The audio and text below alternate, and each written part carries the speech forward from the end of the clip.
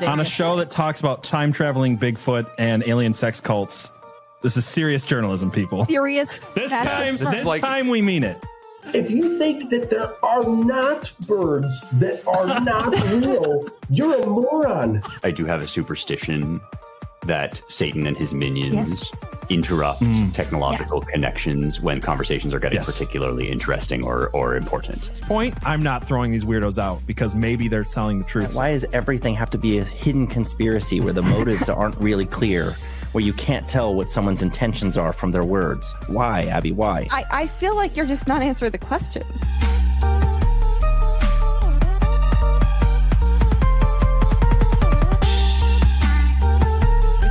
There is a pattern here that is definitive, and this leads us to the CEO's response, which is not the way that you want to play being accused of in a conspiracy theory.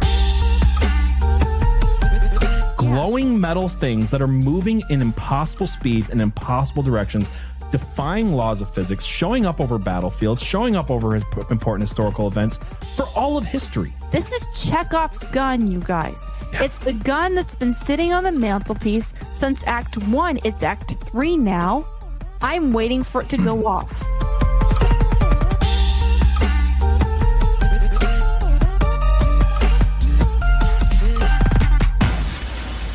Hello, everyone, and welcome to Conspiracy Pilled Season 3, Episode 23. The government would never.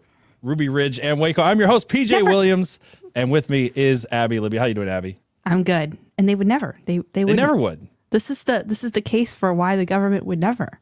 Would never. They can't even, I heard. That's what I heard. Because they can't the Constitution. Even. Because of the Constitution. That's exactly right. So yeah, before we jump into this, I want to give a quick shout out to all of our local supporters who come over and support the show. We have 3 new yearly supporters this week. We have Dr. Knights, Midarn, I think, and Robert M. Effin Dole. So thank you for coming over to Locals, conspiracypill.locals.com, where you get a bonus weekly episode. Tomorrow night, we're going to be talking about, is the NFL rigged? We're going to be talking about that whole thing. I've had so many people send me stuff on this. I put it off, but we got the Super Bowl coming up. It's a perfect time to talk about it. So we're going to be covering that tomorrow night. So if you want to be there for that live, download the Locals app, come over on your web browser, conspiracypill.locals.com, support the show. But yeah, Abby's got a lot of interesting stuff for us. It's been a hectic bit of research this week. How you doing, Abby? Yeah, I'm good. I thought I was gonna have a whole nother week to research this, which is your fault, but it's my fault. But then I also procrastinated, which is my fault. So yeah, well, so here's the thing, guys. We're not gonna have a live stream on Valentine's Day. 1, because it's Valentine's Day. 2, because that's Abby and John's anniversary. Am I correct? Yes. So that was when we were going to do timing things out. We were going to move things around. We're ending season 3 soon. We're going to be starting season 4. So next week will actually be the season 3 recap. We're going to be talking about a little bit more about Freemasonry and going over the stories that we've covered this season.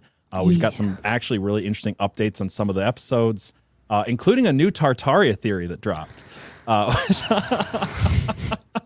So we're going to talk about that and all that stuff next week. So make sure you're here for that. That'll be a lot of fun. Then we're going to be taking a week off, and we're going to be starting season 4 the week after that. We have a lot of crazy, awesome stuff coming up in season 4. I also got to say, you guys have obviously seen, we've had all these issues with, studios and live spaces and audio and things like that. I have been like a madman over here working on some pretty new, interesting stuff for season 4 that's going to make the show look better, sound better, be more fun, be more interactive. I'm excited about it. I tried to show Abby, and she's like, I don't care. But no, I'm kidding. No, I said I'm too busy right now. I'm too busy. Difference. Too busy. I was at work. I know. I'm just teasing you. But yeah, no, that's going to be exciting. So there's pretty big stuff coming up. We've actually booked a lot of guests for season 4, some big guests. Some of you have asked us to have certain people on for a while, and we got them. We've gotten everybody we've asked for so far. So that's all exciting. I'm done talking, though. What do we got, Abby? What are we doing? Okay, so we're going to talk about Ruby Ridge, and then we're going to talk about Waco, and we're going to kind of make some sense of it all together. But I kind of just wanted to put out there as a caveat that because we're doing them both in the same show, and because this is a conspiracy show and not a true crime show, there's going to be things that we don't get into, details we could get lost in that we won't. So don't get mad at us if your favorite little detail is not there. Because I think the overarching threads, the overarching ideas are the things that we really want to get to tonight. So don't get mad at me. We're not a true crime show, so it's not going to be every detail about David Koреш's life and his band and yada, yada, yada, yada. We mentioned his band, so you can't say we didn't mention his band. All right. Hang on.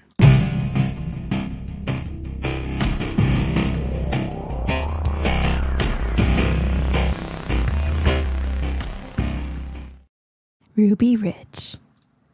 Which really, it sounds like a movie. Like the title of a movie. It does sound like a movie. Okay. Sounds like a Clint Eastwood movie for some reason.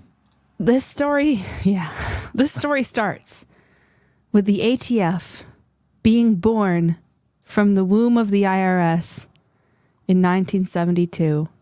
So it was a new, yay. Only the two worst government agencies ever exist. Yeah.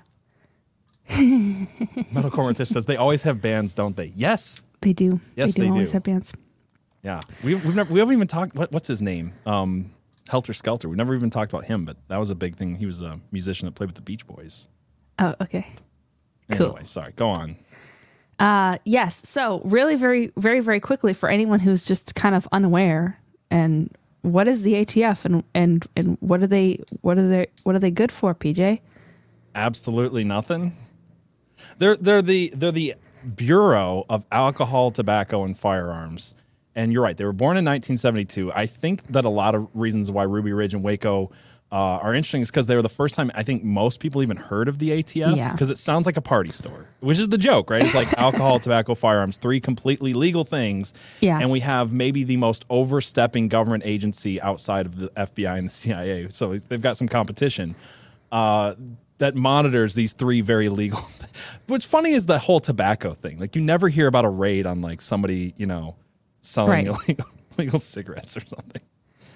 If you guys can count to 30 in the chat, you can like the stream. So like the stream. I see all the counting going on. Like the stream, guys.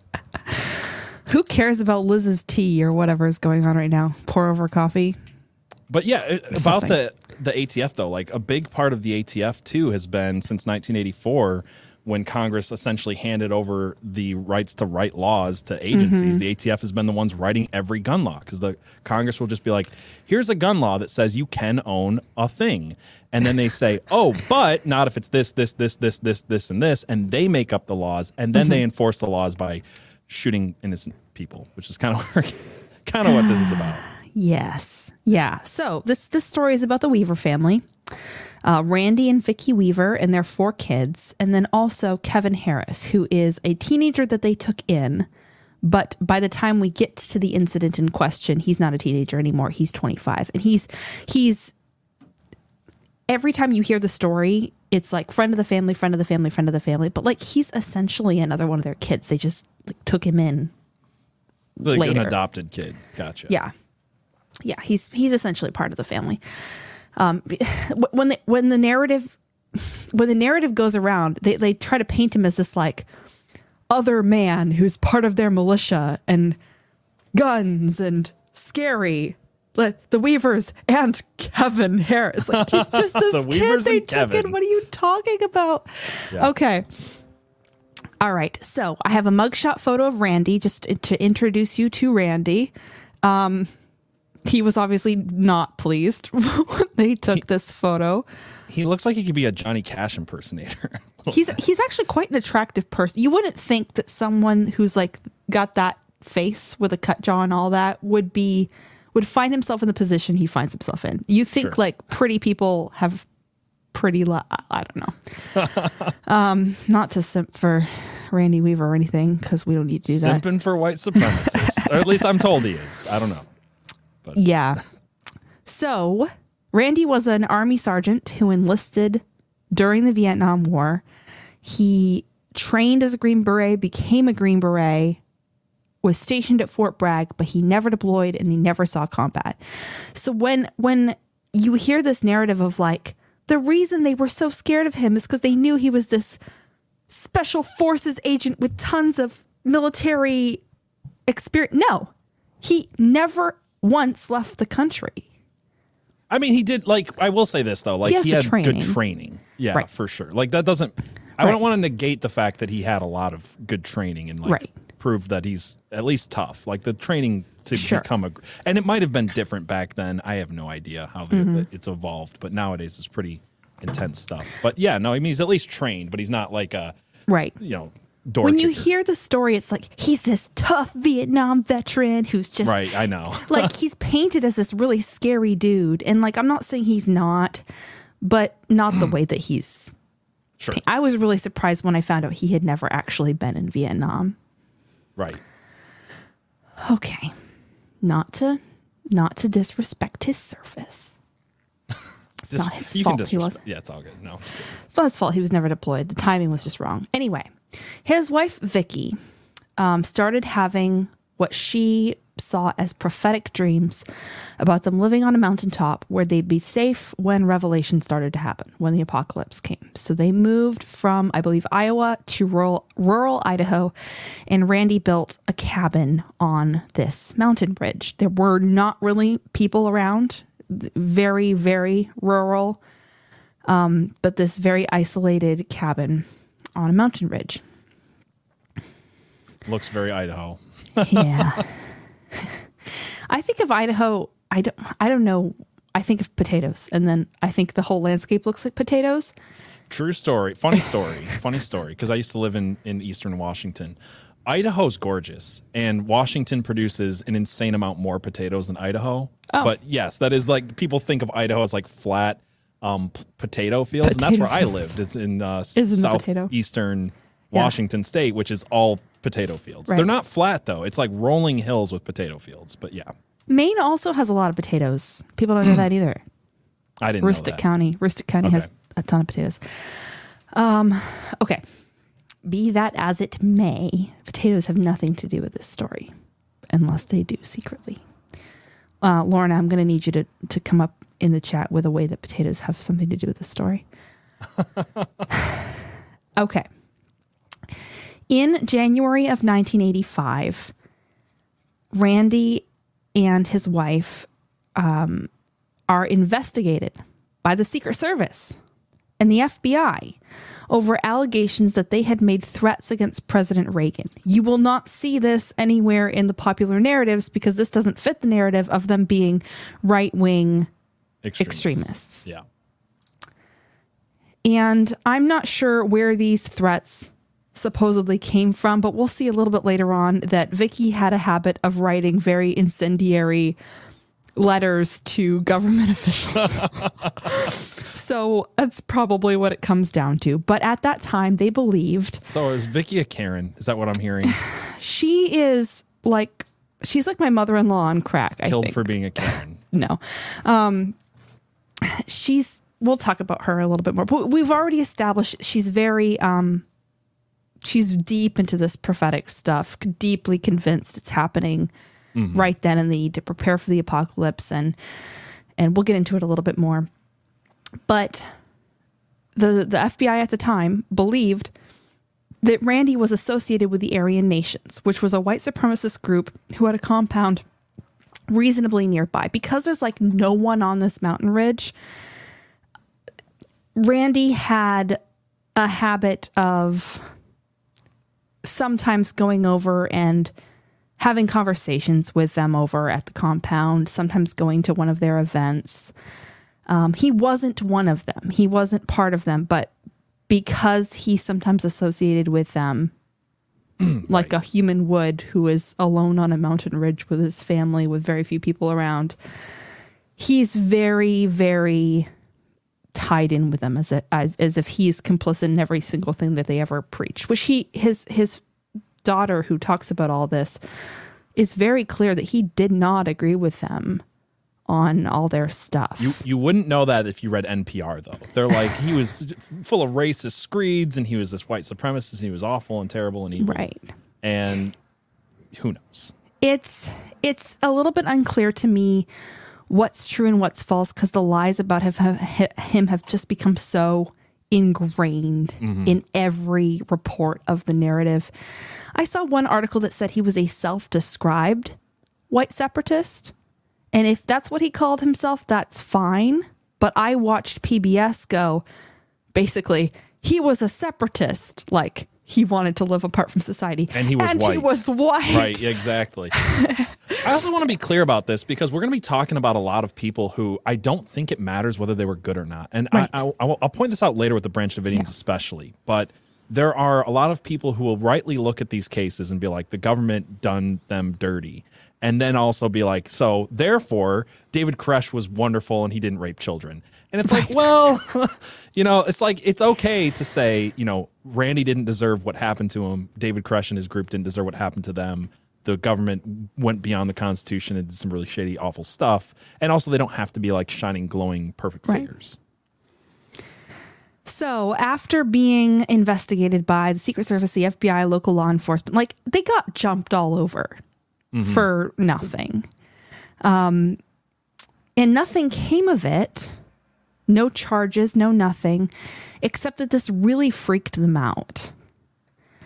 And they filed an affidavit that said Randy was giving, quote, legal and official notice that I believe I may have to defend myself and my family from physical attack on my life. And he's referring to the FBI in this affidavit. So he's already letting the government know, like, I don't trust you've really crossed a line with me. I think you're out to get me. This is all the way back in 1985. Yeah. That he has put this officially on the record that he thinks that they want to threaten his life. They want to take his life. And it's not exactly wrong, because it seems like from this point on, the government just will not let him go. Right. So in 1986, an undercover ATF agent befriends Randy in the context of the Aryan Nations event thing. And after building trust with him for 3 years. Dang. They got nothing better to do? Oh, sorry. Sorry, go ahead. The answer is no, they don't. The answer is that they've been sitting around this white supremacist compound for years trying to find something to get them on. If you read like the BBC and NPR and all these people, they will say in the 1980s, the Aryan Brotherhood, also called the Order, was doing all these awful, terrible, horrible crimes that they don't name. Yeah. And they were like the worst terrorist group in the world. And it's like, but if they were, where's the arrests? Where's the crimes listed? Where's this? I'm not saying these are good people. I'm just saying, like, they're so evil and so terrible and scary and doing so many bad things that they have to go to a guy who's not a part of them and spend 3 years befriending him to try to infiltrate this group that apparently hasn't committed any crimes they can arrest them on. It's just really weird stuff. Right. I'm convinced Aryan Nations would have turned out like Waco if they had gotten anything on them ever. Anything at all, right? Anything at all. But instead, they get something on Randy. So this undercover ATF agent, after befriending him for 3 years, in 1989, he offers to pay Randy for him to saw off a shotgun. So Randy saws off the shotgun. The ATF agent takes the shotgun back and then realizes that it's not sawed off far enough to get Randy properly in trouble. So he brings the gun back and asks him to saw it off some more. So he saws it off some more. And then they use this against him. It's a crime to saw off a shotgun. He committed a crime. It's a federal crime. The ATF tried to use this to coerce him into becoming an informant against the Aryan Nations. He refused, so they decided to punish him for refusing to become an informant by indicting him for the gun crime that they were not going to indict him for. Which, this is just shady. Like, if you want to indict is what it is. If you want to, it's entrapment, but it's also like, if a law is important, the law. Don't just enforce it as a punishment for not doing your will and doing your bidding. This is also a law that was completely created by the ATF, as I mentioned earlier. The ATF said, oh, shotguns are legal. Wait a second. Let's write a part in there that says shotguns only are legal if their barrels are 18 inches or longer. Right. Which is the ATF's doing. So they make up a law outside of Congress and then enforce it when they want to punish certain individuals. It's very stupid stuff. Yes. By the way, shotguns under 18 inches are not illegal if they're a pistol. You just can't make it a pistol. You can buy it as a pistol. You can buy a 12-gauge pistol all day, every day. No special licensing in most places. But if you make it a pistol, it's now very illegal. It's the stupidest crap in the world. But anyway, I don't want to rant too much about dumb gun laws. It's just not fair to the shotgun to saw it off. They're just trying to justice for shotguns. Why would you damage it? Yeah. So they indict him for this crime, and instead of just arresting him like normal law enforcement officers, they do this whole thing where they pose as stranded motorists and surprise attack and arrest him with his wife on the side of the road when he stops to help them. So again, enforcing with him this idea that they're just going to trick him. They can't be trusted. They already befriended and betrayed him. This guy he's been friends with for 3 years betrays him, right? And then they do this like trick thing on the side of the road after he's already said, I think that they're out to kill me. I think that they want me dead. So a guy says, hey, I don't trust the government. And then the government says, oh, yeah? What if we befriend you for 3 years and betray you and then try to turn you into a snitch? And then when you, out of the kindness of your heart, try to help a stranger, we will arrest you. Yeah. It's the mind games are absolutely insane. I wonder why this guy doesn't trust the government. Right. You know? Right. He's already a little kooky, right? And they just This is the thing, though. I think that is so true about this, right? Is they find a guy who's kooky who would have, by all accounts, probably just screwed off in the woods somewhere and been fine. Been fine. But No they knew danger he to was just anybody. kooky enough that they could push him and they could gaslight him and they could turn him into a terrorist or whatever. Yeah. Yeah, and that's what they wanted to do. Mm-hmm. So, let's see. So this freaks them out even more. And this is the point where Vicky sends a couple letters to the U.S. Attorney General's office addressed to, quote, the servants of the Queen of Babylon. And okay, I do kind of like Vicky a little bit with that one. She's pretty cool. And one of the lines from those letters says, whether we live or whether we die, we will not bow to your evil commandments. So again, there's this like, they believe that the government wants them dead. And they also believe that the government is evil. And this is the part where they get stupid, where they start to, instead of being like, they do start to do things where it's like, you're making this way worse for yourself by prodding the bear and being rebellious and choosing to, like, there's not a, well, we'll point it out, but okay. It's like you're making it worse for yourself without any perceivable benefit to yourself, which is tough to watch, but this is where they're at. I say the U.S. Attorney General, guess who that was? Bill Barr. Bill Barr. Yeah. So the trial was set for Did we bring February. up Bill Barr with the Epstein stuff? I feel like Bill Barr's been coming up for us a lot lately because he's also linked to Epstein. Anyway, sorry. This again cuts against this right-wing extremist idea because this is George H.W. Bush is the president at this time, and she's writing this incendiary letter to, again, a right-wing AG. Right. Well, because right-wing is code word, a dog. Can we use left-wing terminology? It's a dog whistle for people who just don't trust the government as a whole. Right. It's so retarded. And again, it's like this. We're gonna also make some links later in the episode to our Clinton body count episode, because obviously this involves Clinton and all that stuff. But one of the things that came up in that episode too was like there's these people in that being called right-wing extremists. I can't remember the guy's name, but his whole thing was like, hey, I think that Reagan did this dirty thing with Iran-Contra, and I also think Bill Clinton killed people, and I think that the government is pretending to be right and left-wing, so we just ignore the fact they're all in bed together. It is a swamp, and he called it the octopus, and he's been labeled a right-wing extremist forever, even though his biggest thing wasn't even going after Clinton, it was going after Reagan. Mm-hmm. Right-wing extremist, though, for like trying to take down Reagan. Anyway. So his trial, after this arrest, he uses his house as collateral for his bail. So he already knows if he loses the trial, he loses everything. His house, which is putting him in this incredibly desperate position. The trial was set for February 19th.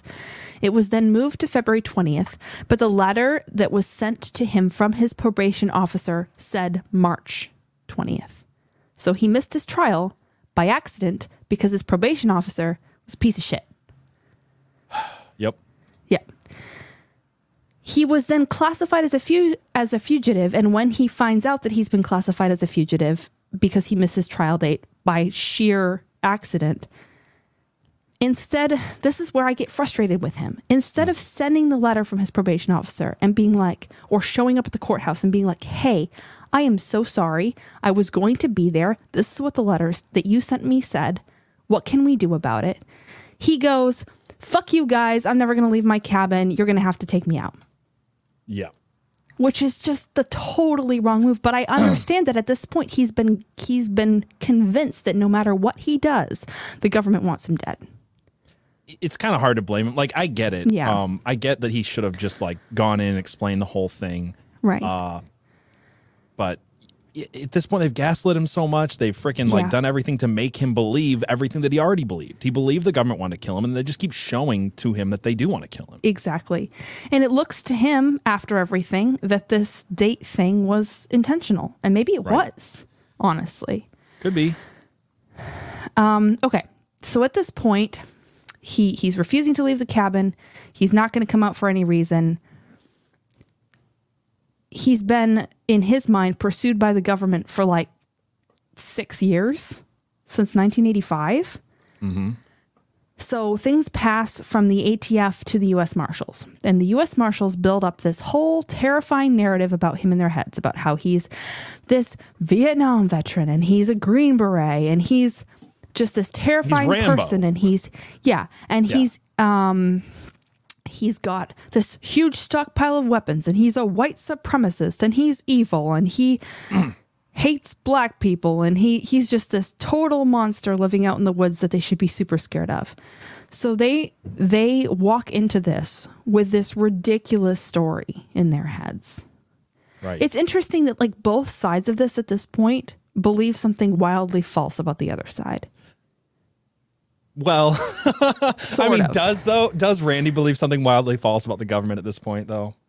That's the tough part. It's debatable. It depends on who's calling the shots, right? Like, are the marshals responsible? Yes, but anyway.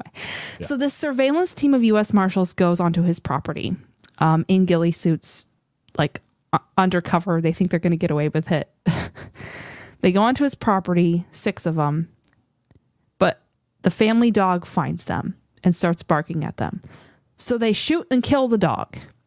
Yep. So Sammy Weaver, the 14-year-old son, all he knows is that there is a random stranger in a ghillie suit on his property that just killed his fucking dog. So he shoots back and then tries to run away. They shoot him in the back and kill him. They shoot a kid in the back after killing his dog. And this is a thing that needs to be stated again, is these were not officers who identified themselves. This was not a knock warrant. This was someone in a ghillie suit in your woods shooting at you. Right. There's no rational person who does not shoot back at this man. They claim that they shouted U.S. Marshals at some point in this thing. Who gives a shit? It doesn't matter. Who gives a shit? It's happening. Yeah. Let's say they did. I don't give a rat's ass. Some dude in a ghillie suit shot my dog and then claims to be a cop. Like, I don't care. Right. Like, what are you going to do? You better show me a badge. Right. What if he is just a nut in a ghillie suit and he shouts that? And you're just like, oh, okay. Right. And what are you supposed to do? Just, yeah. So after these random strangers in ghillie suits have shot both the dog and the 14-year-old kid, this member of the family, Kevin Harris, returns fire and shoots and kills Deputy Marshal William Deegan. He then gets away and goes and hides in the cabin with the rest of the family. And this is where the siege begins. Yep. At this point, the FBI hostage rescue team is sent in, the HRT. They have a sniper. What's his name? Lon. Oh, shoot. Shiriuchi. I have it pulled up somewhere. He's Asian. Yeah, his first name's Lon, and then his last name is harder to pronounce. I think it's like Hiryuchi. Horyuchi. Like Lon Tomohisha Horyuchi. Yep. So there is a point at which this guy. Nice. Anyway, Randy and Kevin try to go out of the cabin to retrieve Sammy's body from the barn. And the sniper shoots at them. Lon shoots at them. So, like, they just go out to get the fucking 14-year-old kid's body, right? Yeah. This whole thing makes me so angry. Yes, and they shoot though, right? Randy. Yeah. And then and then ostensibly, in this part, I have questions about. Yeah. Lon shoots at Harris, but somehow accidentally hits Vicki Weaver in the face as she's standing in the door holding a baby. And that shot also hit Harris. And I'm really not sure who it hit first. Well, that's the thing. Everything about this is bullshit. Like when you read the official narrative, because they shoot, it's 200 meters, which they make sound like it's a long distance. First of all, it's not. Sniper. First of all, it's not. Like in the military, to qualify, you have to hit a target at 300 meters open sights, right? Yeah. Like any branch of the military, that's standard. So 200 meters with a sniper rifle is not a long shot. As it's a professional sniper. Yeah. No shit. It's like, that's not an accident. She's holding the door open as they're coming in. She's holding a baby. She gets shot in the face. And then the official narrative is that they didn't even know they killed her, right? Right. Because later they're, Yeah. Which makes the next part way worse. Yeah. The siege lasts a total of 11 days, in which time they're like calling her name and taunting her. And so Randy's like, I know you killed my wife. Mm-hmm. And now you're just like being absolute monsters about it. The official story that I read on, again, I don't remember what site it was, but it said that the next morning they tried to bribe Vicki to end the siege by offering her pancakes, which is bullshit, because what they really did is they said, hey, Randy, would your wife like to make some pancakes for your children? As in, we killed your wife and we're taunting you and making fun of the fact that we shot your wife in the face while she was holding your child. Yeah. And they're making all these jokes about, is she going to make you breakfast this morning? And then the official story, no, they were just saying that if she came out, they'd give her pancakes. And they thought that was a effective negotiation tactic. It's so retarded. With a woman who sent a letter to the AG's office calling them servants of the Queen of Babylon. Like, pancakes were definitely going to do it. But pancakes. Gosh. So it's so insulting to everybody's intelligence too, like that they think people are buying the fact, no, we just thought if we offered Vicki pancakes, she would like end the siege. Right. So stupid. So siege lasts 11 days. A former commanding officer of Randy's is brought in and is able to talk him into surrendering. Randy's oldest daughter, who has talked about all this in interviews pretty extensively, she says that she fully expected to be executed the minute they exited the cabin. Like, they truly believed the minute they walked out, they were going to be gunned down. At this point, how wouldn't you though? Like, you're trying to retrieve your 14-year-old son's body after a ghillie-suited nut job shoots him, and they're shooting at you. They shoot your wife in the face when she's opening the door. Like, it doesn't seem like they want to let you leave. Right. Yeah. So, after all this went down, Randy Weaver and Kevin Harris were tried on a bunch of federal charges, all related to the siege. Kevin Harris was acquitted of all charges, including the charge of killing Deegan, which is pretty incredible. And then Weaver was acquitted of everything except missing his court date. And he was fined $10,000 and had to serve 18 months, which he had pretty much served all of it already. He only had 3 months left. It was time served plus 3 months. I think. Yeah.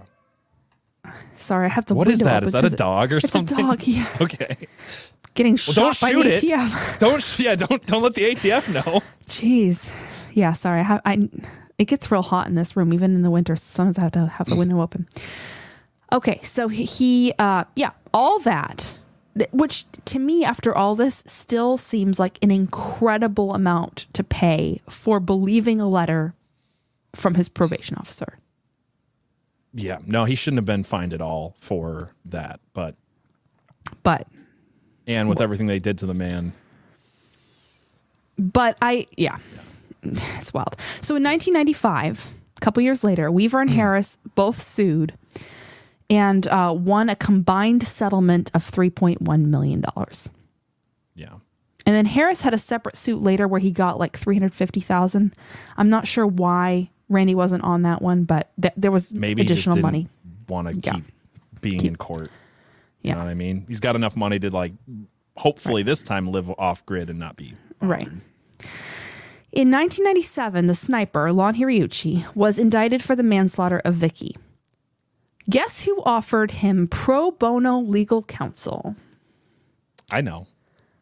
William Barr. William Barr, the AG. Bill Barr is instrumental in getting this case dismissed. Mm-hmm. So later, you know how slow the government moves, right? Something happens, and then like over the next 20 years, we see investigations where people are like, yeah, we kind of did some shit wrong here. Like investigations ensued, black eye for all the agencies involved.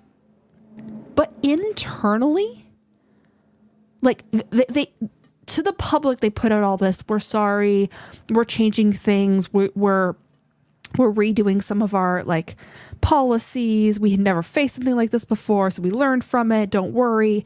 But internally, the U.S. Marshals gave their highest award for valor to the 5 surviving members of the surveillance team, including the one who shot the dog and the one who shot a 14-year-old boy in the back. Got a Medal of Valor. Jeez, oh Pete's. I didn't know that part of the story, but yeah, you did send this article here. Kill a boy, get a medal. Yep. And because what I had found is that none of like at most, I think Lon Horiuchi was like got like 14 days paid suspension at some point. Yeah. Or some shit like there was like the slap I didn't even on the see wrist. that anywhere. Yeah. Yeah. Yeah. So it was like some type of bullshit reprimand. Like to the public, we said bad, but then here's a medal. George H.W. Bush was president during this time, but it was an election year, and Clinton won. Clinton was the governor of Arkansas at the time. He won 3 months after the Ruby Ridge incident. Mm-hmm. And then we get to Waco.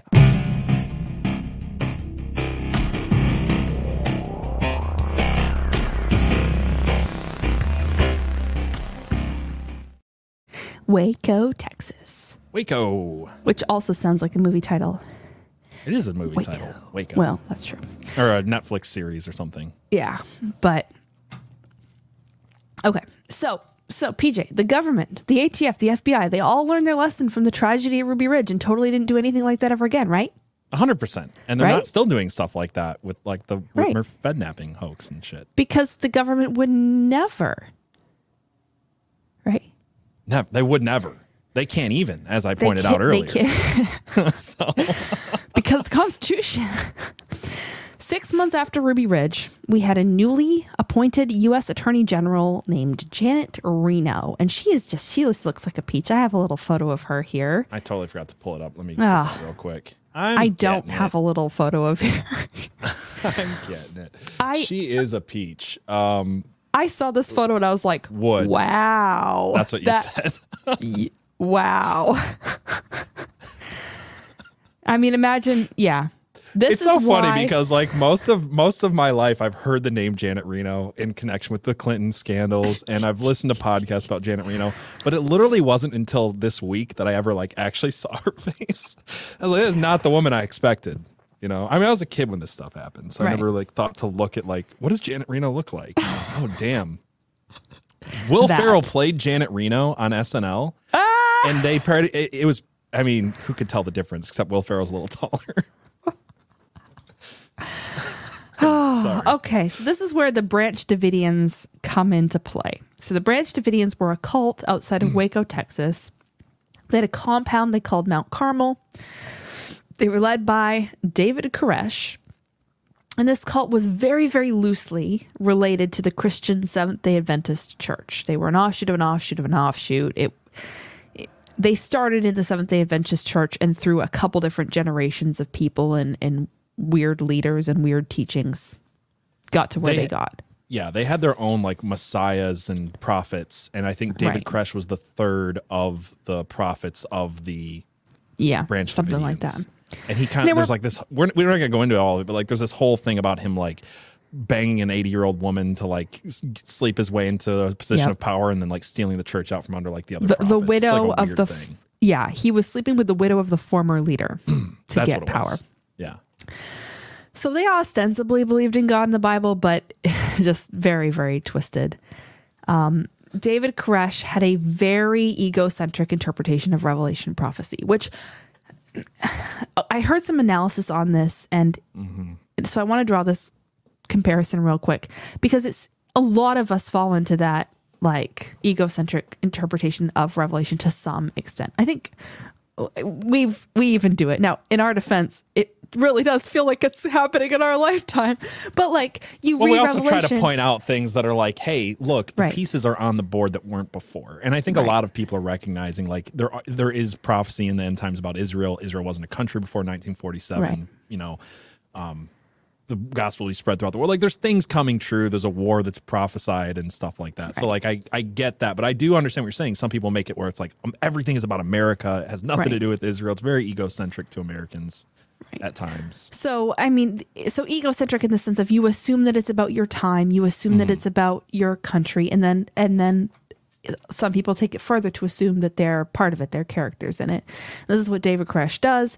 He believed himself to be an anointed biblical revelation figure. He did not think he was Jesus, but he did think he was a lesser Messiah figure. He believed he was the Lamb from Revelation who was slain and received power. I'm just going to point out that's Jesus. That is Jesus, but he didn't think that was Jesus. I know, but it is. I do think it's important to divide out. He did not think he was Jesus. He thought he was this lamb character who wasn't Jesus, and he thought he was the seventh angel who blows the last trumpet.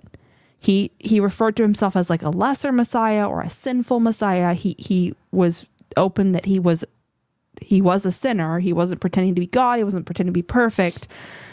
But he believed that he's the lamb and the angel, and he believed he was supposed to father 24 children who were going to be the 24 elders of Revelation. So he really did have a wildly inflated view of his own importance in Revelation. Not enough for him to be just even one character in Revelation. He has to be three characters. Look, guys, I'm not Jesus, but I am the Lamb who is slain, who is Jesus. But I'm not Jesus. So what's that movie? He's like, it's not a bribe. I'm just offering you money to look the other way. It's not a bribe. The other guys, that's the movie. Anyway, go ahead. That's David Koresh in a nutshell. He, in order to try to father these 24 children, which he did not succeed in doing, he got pretty close though. I think he got up to 18 if you count miscarriages. Okay. But he married multiple women to try to achieve this, including underage girls. And in Texas, it is legal to get married at 14 with parental permission. However, he wasn't marrying them officially. It was informal common law marriages. So it was this murky case where local law enforcement knew about it, but they decided that they couldn't charge him with bigamy because there wasn't a paper trail of the marriages, but they couldn't charge him with rape because they were common law marriages. Interesting. Yeah.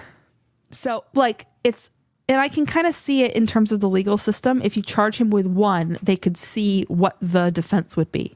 The law is murky on banging 14-year-olds, but it's not murky on 17-inch shotgun barrels. This is something that I think Republicans are really, really, really fucking stupid about. Yeah, what's that? The underage marriage thing. Because we try to make this case that no one under the age of 18 should be able to cut their boobs off or have any type of gender surgery because that's, gender mutilation because they can't consent.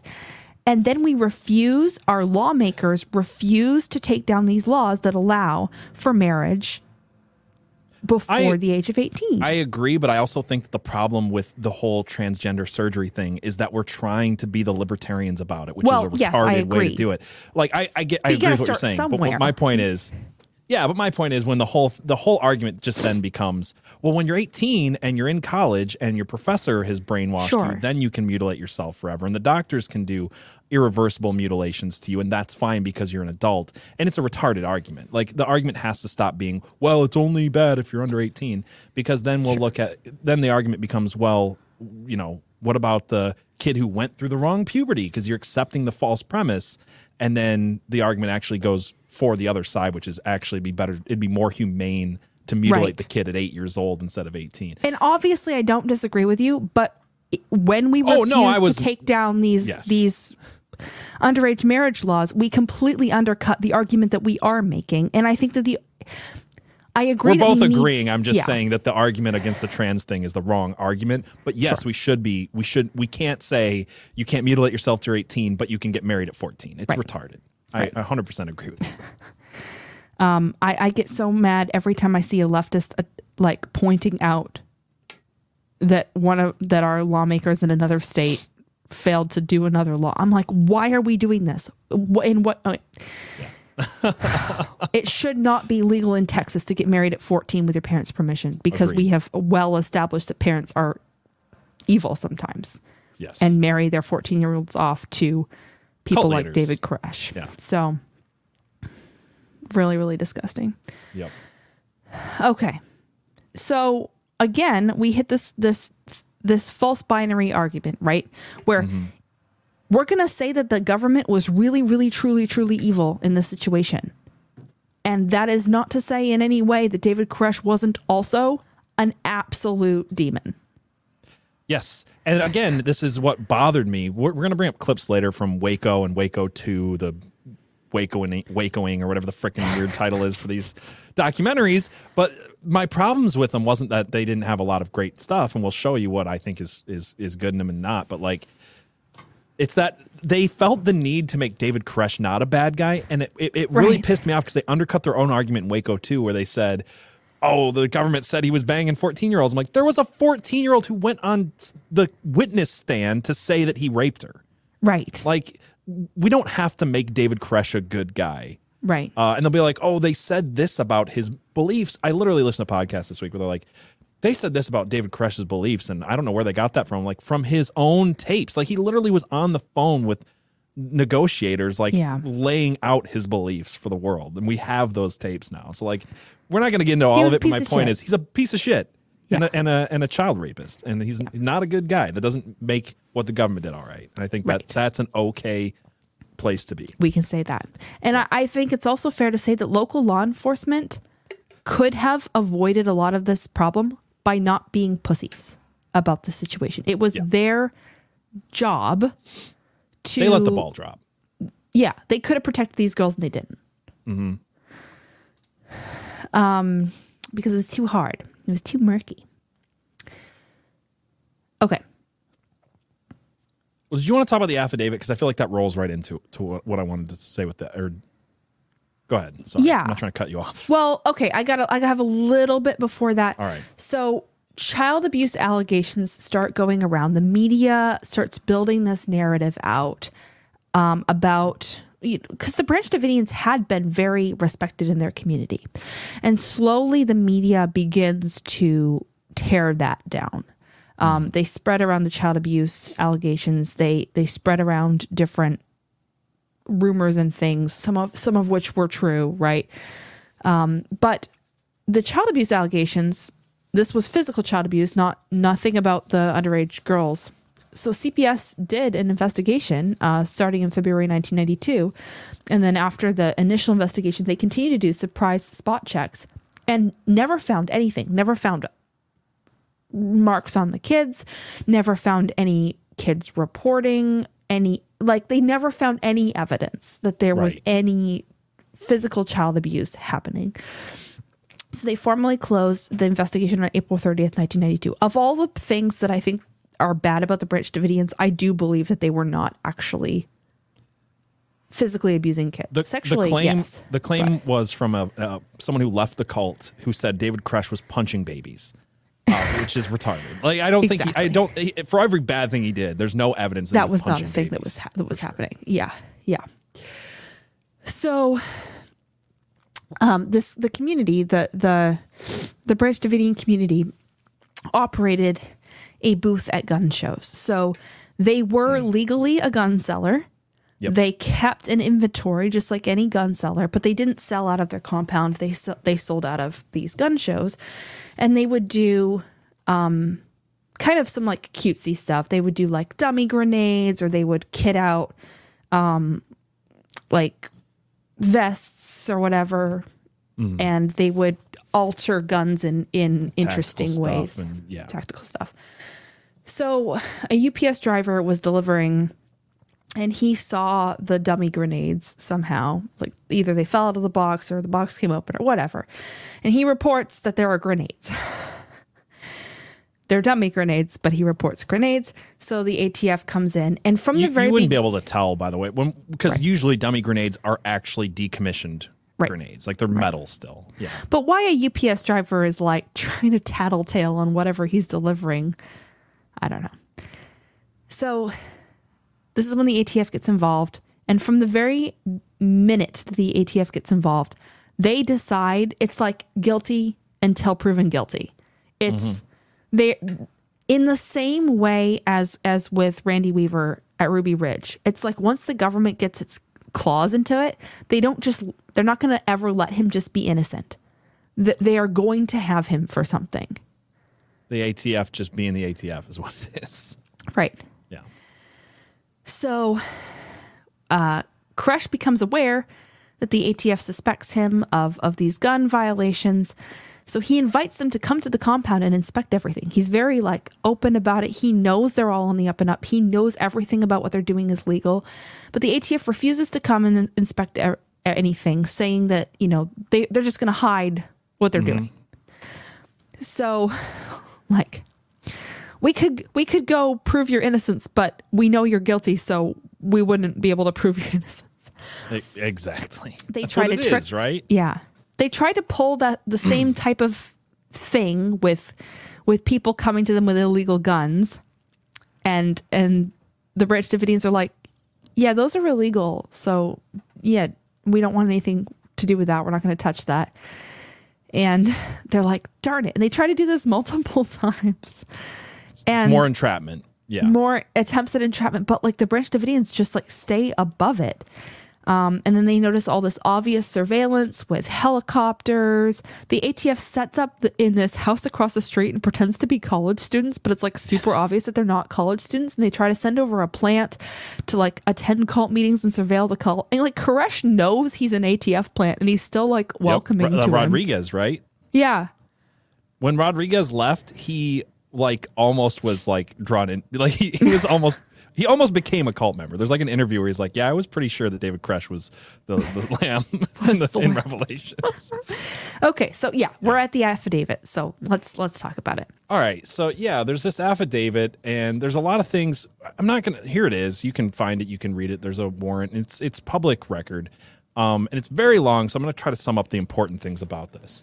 You brought up some of them, which is that they're trying to say that it's illegal guns and we have all this proof because there's a dummy grenade and that's in there and blah, blah, blah. There's things in here that are just make me not believe at all that the Branch Davidians actually committed any gun laws. At most, they had them on being late with a paperwork for a rifle. That was the worst. Or something like that. And I'm not even sure I believe that, because there's something in this affidavit, or it's either this affidavit or the search warrant or something like that says they were selling uppers and lowers for AK-47s. And any of the gun people in the chat are like, what the hell is it? Like, that's not a thing. Because it's a solid body gun. There's no upper and lower. That's an AR-15 that has an upper and lower. So like the ATF, who's supposed to be gun experts, is like saying, oh, they're selling illegal uppers for AK-47s. It's not even a thing, right? So it's like, I already don't trust it.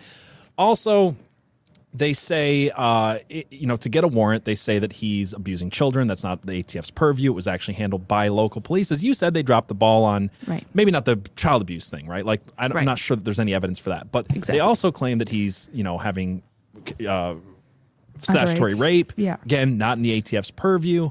And they also claim that he's running a meth lab, which, again, is not in the ATF's purview. So the only thing that the ATF could possibly get him on is that he is a legal gun manufacturer and seller, and he might have been late on paperwork for a short barrel rifle, and he's selling illegal gun parts that don't exist and has dummy grenades. It's completely freaking retarded. It's completely retarded. They lie out their ass to get this warrant. Right. And it's very obvious that they're going to find a way to make these people an example. Here's an example of like one of the most obvious lies. They say in the affidavit that a neighbor had reported machine gun fire. This had already been investigated and already confirmed that it was not machine gun fire. It was something else. They knew it wasn't that, and they put it in there anyway. Yeah, it's literally in this affidavit. You can read about it. And then they also are like, oh, and this one dude that lives there, he was arrested on a bag of pot in 1987 or some shit. And it's like, who cares? Pot? Like, come on. No, it's in there. It just says a legal substance. It's like one dude had a crime in a cult. Pot. Imagine that. Yeah. Oh. Yeah, it has the thing about the UPS driver is in here. It's long. It's stupid. They don't have jack shit in order to do what they do. But again, if you listen to like most mainstream podcasts, just a podcast or something, they'll be like, oh yeah, they're gun manufacturers and they're selling illegal guns and they you know, had some reason. It's like, I don't buy any of that crap. Again, because like even the stuff they supposedly had them on is at most late paperwork for a rifle, which is like, fix it. And with them being that heavily scrutinized, I'm kind of doubting that even is true. Right. So the ATF plans to serve these warrants. They plan this raid to serve the warrants, even though there was absolutely no indication that a raid was necessary. Like, Crush has been completely cooperative. There's no indication of like any belligerence. It's not like Ruby Ridge, where Randy Weaver is being belligerent in his distrust of the government and writing in his, no one's writing letters to the Attorney General. They're all welcoming. They're all open. They all know that they're not breaking any laws. And so at this point, they still trust the government. They're like, we think it's weird you're surveilling us like this, but we're gonna be calm about it. But they plan this raid anyway. And it's the same thing. They build up this whole like, these are evil child abusing people who are super dangerous and they have lots of guns, and we have to go in with like heavily armed and even though there's no indication that that's the case, they just build up this narrative about the Branch Davidians in their minds as if that they're this militia that's super dangerous. Right. I'm sorry, I'm looking at this thing really quick, and it says they had 104 AR-15 rifles, and the common thing you'll hear is that they were stockpiling. Yeah. And it's like, how many members are here? Over 100. You have a gun per person, maybe? Right. And they're selling the guns. Like, that's the other thing I just want to clear up. They're not first of all, hate the idea of stockpiling. Inventory. Yeah. It's such a retarded, like, concept. It's like, oh, they're stockpiling. He had 1,000 rounds. It's like, yeah, who doesn't drop 1,000 rounds at a day on the range? Anyway, you know what I'm saying? Like, the stockpiling thing is always retarded. But if you just read the actual affidavit here, the amount of guns that they say he has is, like, not that impressive for, like, the fact that they're gun sellers. Yeah. Anyway, sorry, go ahead. Along with this raid, another thing that's super damning is the media that's been on their side, prepping the community. It's like the media has been preparing the community this entire time for what's about to go down. And it's clear that the media has been hand in glove with the ATF this entire time. And the media is tipped off that this raid is going down so they can document it to make the ATF look cool. Because this whole thing is about making the ATF look cool. When did this take place, though? That's the other important fact of this. This took place 6 days into the Randy Weaver trial. Yep. So the ATF needs to look cool on television right now because they have a huge black eye for shooting a pregnant woman holding a baby. Yep. So this whole, like everybody and their mother said, like, David Koresh would jog every morning. David Koresh would go to town all the time. And the later excuse was we had to raid the compound because we believed that he was going to hold up in there and he was never going to leave, even though that's not what Rodriguez said, even though, again, they live across the road and see him jogging at 6 a.m. every single day. He goes up, plays gigs with his band. Like, yeah, it's a lie is my point. Like, they wanted to look cool on TV. Mm-hmm. So one of these reporters who knew the raid was happening accidentally tipped off a cult member who went and warned David. Mm-hmm. He literally, David's like brother-in-law or one of his brothers-in-law or whatever. Because he has a lot of them. Are they all his brothers? I mean, how does that work when you tell your entire congregation that your wives are now belong to me? Because that is what he did. He was sleeping with every person there's wife and their daughters. I don't know how you are okay with that as a man in a community like that, but whatever. Because he's not Jesus, but he kind of is. But he kind of is Jesus. Yeah. Well, that's the thing. He's not Jesus, so he can sleep with your wife. Because if he was Jesus, he couldn't sleep with your wife. But he is the Messiah, kind of. But he's not, because he can sleep with your wife. Yeah, I know, it's retarded. That's why he's not Jesus, so he can sleep with your wife. That's the only reason why he didn't want to be Jesus. So this whole team gets there. The FBI, everybody's there, right? ATF, FBI, whoever else is involved. We'll talk about that later. And it's unclear what exactly happens at this point, because they're supposed to not even go in unless they have the element of surprise, but they lose the element of surprise. Well, yes. Okay. So according to the Treasury records, yes, the whole plan was that they had to have the element of surprise, right? Right. But they weren't given a no-knock warrant. They were given a knock warrant. They were given a warrant saying you can knock on the door and say, David Koresh, please come out. We're arresting you. We're going to investigate you. There was no knock warrant raid or warrant given. But all of the months of planning for this raid show that they were planning to kick in the doors and take people, which was, they weren't allowed to do. Right. So like the whole idea of like people always talk about the element of surprise. It's like that shouldn't have mattered in a knock search warrant. Right. But they needed it. Like their instructions for the team were that they weren't going to go in without the element of surprise. But then they did. So they start off by breaking the law is my point. Like the ATF has no, like as much as people want to be like, we'll get to it. Like who fired first, blah, blah, blah. They were breaking the law from get-go. From this first second. From the very start. Yeah. So do they knock? What do they do? Everything's confusing from here. I don't think they even really claim to knock. So like, let's talk about this. Like they will say later on that they went up to the door, they were, again, the video footage that survived, and we'll talk about that in a second, shows them breaking windows and throwing in flashbangs first. Mm-hmm. They're claiming that they went up there, guns drawn, and all of this stuff, and that David Koresh met them at the door. And then that's kind of where they agree, is that David Koresh meets them at the door, right? Right. But then it's like, well, who fired first, right? And it's the ATF is saying that the Branch Davidians slammed the door shut, fired through the door at them. Right. And then the Branch Davidians are saying, no, David Koresh came out and said, we have men and women, we have women and children here. Let's talk this out. And then shots start ringing and they slam the door shut. And David Koresh is shot in the hand and in the side or something like that. Right. Right. Yeah. So the question is, do the bullets, and this should be an easy question to answer, PJ. Should be. Does the door show, the metal door, show that the bullets are coming this way or this way? That would be the piece of evidence that is absolutely necessary to have. Yeah. And there's two doors. What is it? There's two doors. Uh-huh. There's the left door and the right door, and it's metal doors. Again, I'm going to point out that they're metal doors for a few times for this reason. A, the one door survived and they have it in evidence. 2, the other door did survive and they had it in evidence, and then it was gone from evidence, along with the video footage of the front door and what happened there, all missing from the evidence locker. So that's weird. Not contested. So that strange. Just is fact.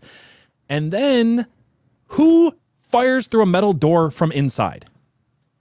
When you're right up next to it, right? Legitimately, you who would think slams a metal door shut and then fires through the freaking door? Anyone who knows. No one would do that. No one would do because they'd be scared of the ricochet. Rightfully the only so. people who would do that, the only people who would do that are people who are far enough back that they're not worried about outside. The ricochet. Yeah, not worried about ricochet inside of a building. Yeah. 100%. People who have big shields and armor and all this and helmets and all this stuff. Right. So but the early it's pretty reporting, obvious that the ATF fired first. 100%. And I want to look at the early reporting because the early reporting also shows this, and we have some of that here. And what she's going to bring up a few articles. I did fact check that these articles exist and read them and everything that they say. This is from Waco 2. It's not Electric Boogaloo, apparently. It's Waco 2, The Big Lie Continues. But yeah, I just want to watch like a minute of this because this is the back and forth. And it kind of just shows like, yeah, the ATF definitely fired first. Yeah. In one of the first Associated Press newspaper reports that came across the wire services on February 28th, John McLemore is quoted as saying, "They came right in, parked right by the front door, and made a frontal assault on the building." Another article across the AP wires on February 28th said that, according to witnesses, federal agents hid in livestock trailers as they drove up to the compound. As 3 National Guard helicopters approached, the 100 law officers stormed the main home, throwing concussion grenades and screaming, "Come out!" There is no mention of any barrage of gunfire from the Branch Davidians in these first reports. And in actuality, the Branch Davidians reacted the way any American would react when his home was broken into by armed terrorists. Anyway, I don't know what else she says, Right. but that's the part I wanted to show, right, is like none of the early reportings from the AP or anyone else said they came in under a barrage of gunfire. They said they drove up in cattle trailers, they threw flashbangs through the window, and then said, "Come out." That sounds like an assault to me. And if somebody's breaking your windows and throwing grenades into your room full of women and children, Right. you're probably firing back. It's kind of like. Oh, wait, like, no, I did have more from this video, but go ahead. The only thing I think that maybe the Branch Davidians did wrong here is meet them at the door with guns. Because, like, this is what happened, right? They got a tip-off that the raid was coming, and so they're already inside that door with their guns because they're like, what the fuck? Supposedly, yeah. But also, if they're already throwing flashbangs and it's coming across like an attack, I can see them all just going and picking up their guns instead of like having them from the get-go. It depends on who you talk to, because I think David Thibodeau said that they were not armed and ready for a conflict. Gotcha. But again, and David Thibodeau says a lot of stuff, and I don't know what I believe of his, but he also says like people were being shot at from helicopters, which was apparently not a thing. Anyway, there is something interesting here, more proof that the Branch Davidians probably were not the ones to fire first, and that's that they called the police saying there's people shooting at us. Oh my God. They first called the police. They dialed 911. 911, what's your emergency? There are men, 75 men around our building shooting at us. Just a moment. In the tape recordings of these conversations, I'm just going to say, like, you don't call 911 if you think 911's shooting at you. I mean, maybe you do. Maybe you're like, I don't know, but it's just weird, right? Like, someone in the building is calling saying, there's people outside shooting at us. Please help. Right. Police. Wow. So, I mean, I don't know. It's weird. He also goes on to say, like, look, we got men, women, and children here. I think maybe he does know that he's calling the police and that the police are the ones outside. But he's like, you're shooting at us, and there are women and children in here who are getting shot and killed. Yeah. And maybe you don't know that, but like, stop shooting at a building full of women and children, essentially. So. Wow. Anyway. When do they shoot the dogs? Because they shoot the dogs. Okay, yeah, let's talk about them shooting the dogs. So, the official story later becomes that they didn't shoot the dogs, that they sprayed fire extinguishers at the dogs. And the story changes a lot on a lot of things, and a lot of evidence destroyed. But essentially, right after this raid happens, a ATF agent himself says to PBS, I think, where is that? I have it here. It says, this is a quote from him. He says, this is a quote from PBS. It says, right after the raid, however, one ATF agent told an investigator that a fellow agent may have shot first when he killed a dog outside of the compound. The agent later retracted the statement, saying that the Branch Davidians had initiated the gunfire. So initially, the ATF themselves are saying, yeah, we shot first. We killed their dogs. Yeah. Again, both these start the same way. ATF comes in and decides to shoot your freaking dogs. There's also video. There's some footage that's left over of like people on a roof, and we're not going to play all of it, but like there's no gunfire until after windows are broken and flashbangs are thrown in from any surviving footage that didn't disappear from an evidence locker. So at this point, it's like, I don't really care if the Branch Davidians fired the first bullet, considering you're breaking in their windows without a proper warrant and throwing flashbangs into rooms full of women and children. Like, it's kind of hard to blame them entirely for like defending themselves. And I think they were found innocent later of defending themselves. in this situation, like legally, right? Yeah, anyway, sorry, go ahead. long firefight ensued, a very long firefight ensued, and 4 ATF agents died. We're going to talk about that a little bit more later. And then 6 Branch Davidian members died in this firefight. After which, the 51-day siege begins. Right.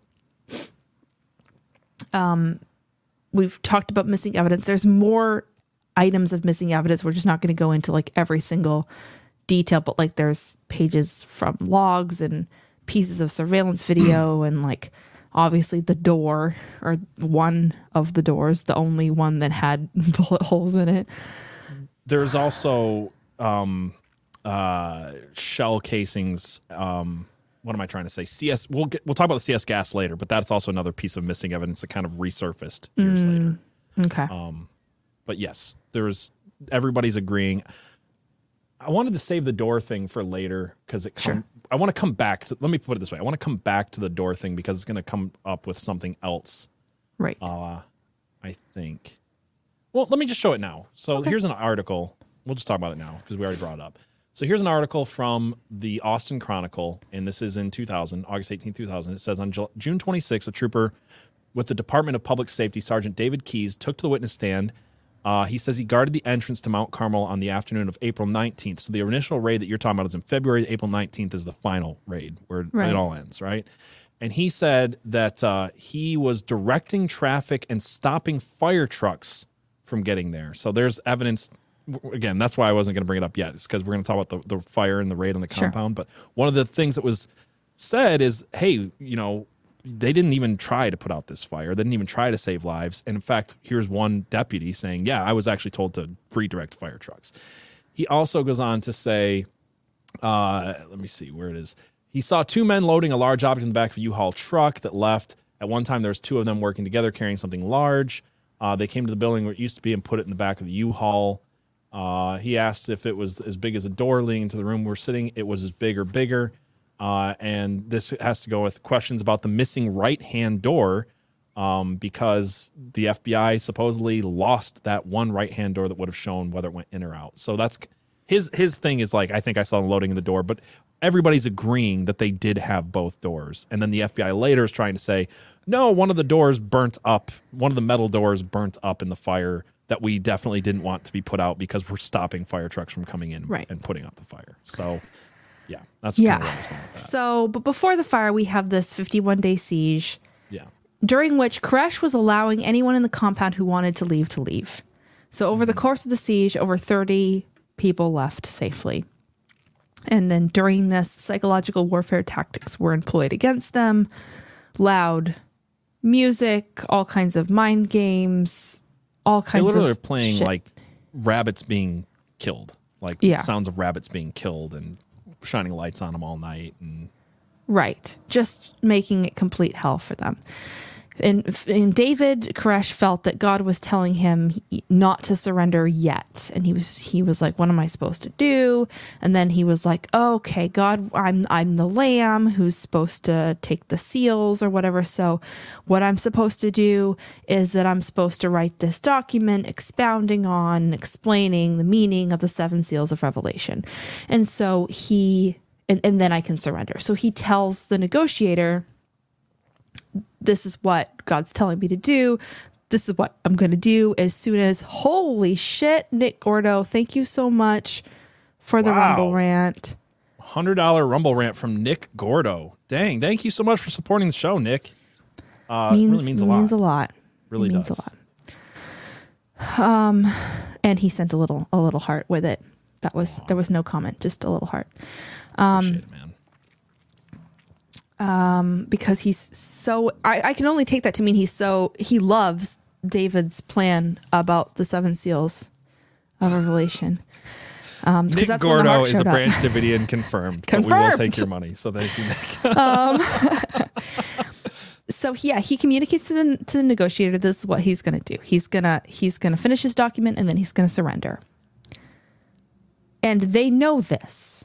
Like, he told the negotiator, this is the plan. And then, regardless of this communication from David, he's The FBI, after 51 days of siege, uses tanks to poke holes in the compound and dump in tear gas, which happens to be super flammable. And then suddenly the whole compound goes up in flames super mysteriously. Super mysteriously. Super mysteriously. We have a picture of it just completely engulfed. It went up so quickly that only 9 people inside were able to get out. Yes. And this whole thing was framed as a suicide pact. And the only piece of evidence for it being suicide is that some of the burnt bodies were found with bullet holes in the roof of the mouth because they didn't want to burn alive. Like they mercy killed themselves. I was going to say, like, who wouldn't? If you couldn't get out of a burning building and you had a gun, you probably would bite that bullet. I don't know if anybody's ever been in a house fire. I've been in 2. It's not fun. It's awful and terrifying. And if I was trapped inside of one, I could see that being a merciful end to what that is. Sorry. Being trapped inside of a burning house is awful. Yeah. The fire killed 76 people. Fire/bullets, but it was the fire, right? Killed 76 people, including 25 children and 2 pregnant women. In a press conference afterward, President Bill Clinton defended their choice to escalate, blaming the Branch Davidians for lighting the fire, saying some religious fanatics murdered themselves. Yeah. Even though the fires didn't break out till noon and they started the raid before that. There's a whole lot of evidence here. Do we want to talk about the evidence for them possibly starting themselves? Take it away. Okay. We're not even going to play this audio because it's worthless, but there is audio that is out there saying, look, here are sound bites of them saying things that sound like they're starting a fire. And it's all sentence fragments. Like, let me put it this way. If you could find me one single sentence that sounds anything like we're going to kill ourselves in a fire, cool, send it to me. But it doesn't exist, and this whole place was bugged. They had an informant. This place was bugged. They're watching it, wiretaps. And all they have is a guy saying, we're moving the kerosene for our lanterns, and we spilled some. And then another guy saying, no, don't start a fire there. Or something like that, which doesn't mean anything in a building that's like, again, they've got kerosene lamps and it's a whole compound. It's a compound, right? So their only pieces of evidence is one guy saying, oh, I accidentally spilled some kerosene as I was moving it. And another guy saying, hey, don't start a fire. Yeah. That's it. Yeah. And again, don't start a fire, not do start a fire, which is like kind of the whole thing that they're claiming they did. Also, nobody who survived said there was a suicide pact. Yada, yada, yada. Literally no indication that they had any intention of dying. None at all. But they did pump CS gas into a compound full of children, which CS gas is illegal to use in war, by the way. You can only use it in America on Americans. And even then, you're only supposed to use it outside. But they poured it into a building full of women and children saying, well, we thought that would make them come out. But again, the survivors who came out said, we thought they would shoot us the moment we came out the building because guess what?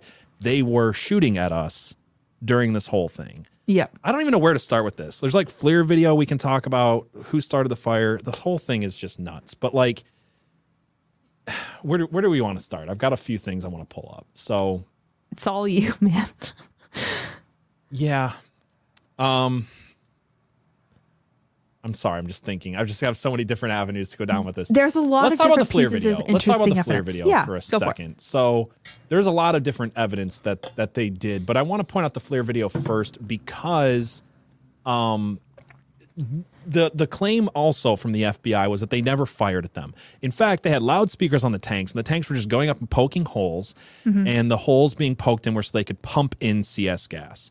Then they later said that we used CS gas grenades from a M203 grenade launcher, and those are not incendiary. And then it came out in 1999 that they actually used CS gas rockets, which are incendiary. So actually, let's start there. I'll get back to the FLIR video stuff in a second. They did claim that they used CS gas grenades.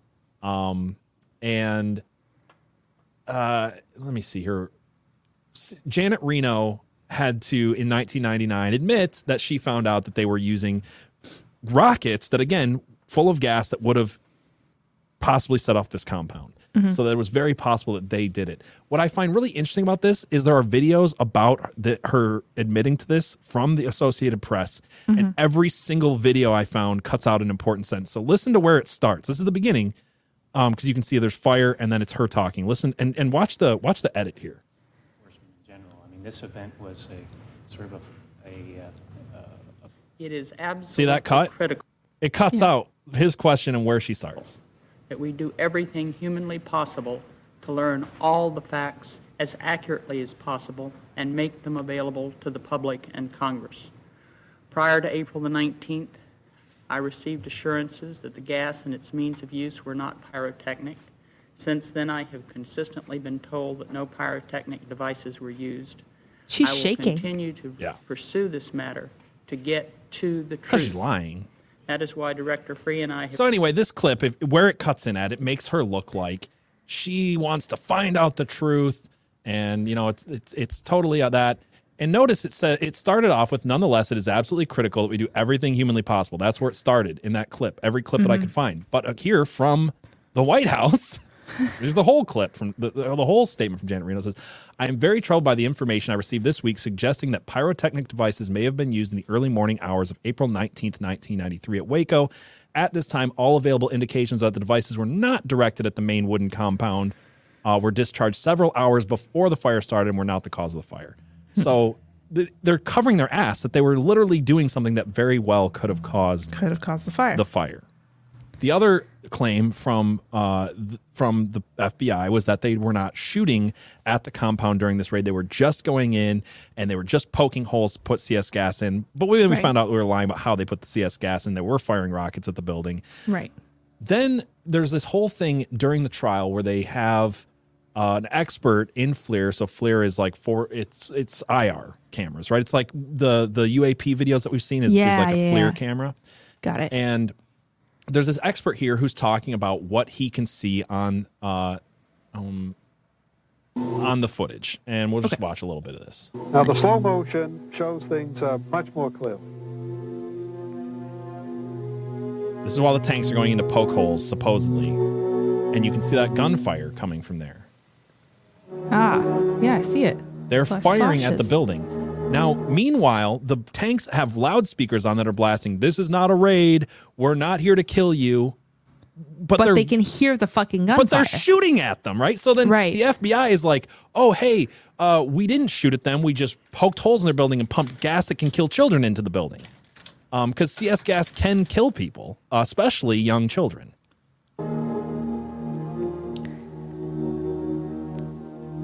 There are two positions. We look at the tape carefully. There are two positions, and apparently, by the signature itself of the burst, it apparently is going from this area here into the dining room area. This guy that's speaking, by the way, has a patent on FLIR technology. He knows what he's talking about. What Allard saw was verified in an independent FLIR analysis done by Introspection Institute for CBS 60 Minutes. Quote, "It was obvious to me on several occasions that there was gunfire or automatic weapons discharge seemingly fired toward the building from the outer perimeter." End quote. So again, what the FBI was telling people is we were just pumping gas in so the men and women and children would come out and we could end the siege peacefully. But they're shooting rockets and automatic gunfire at the building while blaring, "We're not going to shoot you. Don't worry, come out. We're not going to kill you." And it's been proven. And what the official story from the FBI after this and the ATF after this was those flares that you saw on FLIR, that was sunspots. Even though every expert has said that those were automatic gunfire that was showing up on the FLIR video, and there's nothing in nature that can cause that white hot signature that we're seeing from the barrel of a gun, very, very clearly from the barrel of a gun. If that wasn't enough to say that they caused this fire on purpose and that they were lying about what they were doing there's been video since of a tank with a flamethrower. What these tanks are doing in each picture is collapsing the inside stairwells house. You can see that this tank has a gas jet on the front that shoots fire, you can also see the fire quite plainly. The tank goes into the house twice, and each time as it backs out, the fire at the gas jets is plainly visible. Yeah. If that's not, I know it's grainy, but that's pretty damn clear for grainy. Yeah. That it's a gas fire jet coming out of this freaking tank. Active fire. They already told us that these tanks were not equipped with CS gas rockets. Turned out that some of those CS gas rockets were taken out of the evidence locker, and then someone went back in later and found some like in the ground that they had missed. That's how that came out in 1999. So they've been lying about everything this whole time. And in fact, the propaganda around this is so bad that we have to talk about this film that came out. I want to talk about this really quick. So there's this film called In the Line of Duty, and this aired a little more than a month after Texas, or after the fire at the Waco compound, which means that this was filmed during the siege, right? Oh my God. So they're literally filming a propaganda film that went out on TV and HBO and all this stuff a month after this, and they filmed it on TV, and it is a propaganda piece. The guy who wrote it basically said he felt like the people, I can't remember the name of the movie, there was a propaganda film that helped Hitler rise to power. He said he felt like that guy.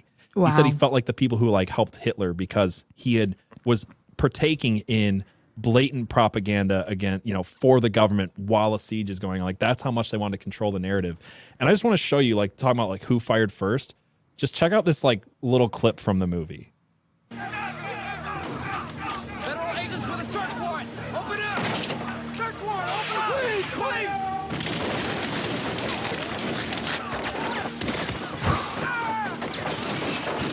Like, that's how they portray it in the movie, right?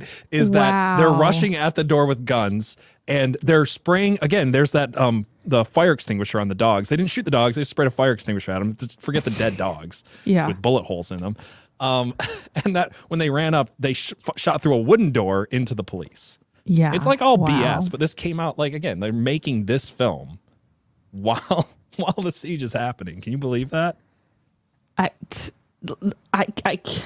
They started filming like a week after the initial raid.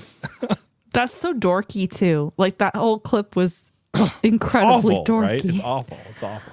Oh my word. What else do I want to say about this? I mean, to me, I think it's very clear that the ATF started the fire. Yes.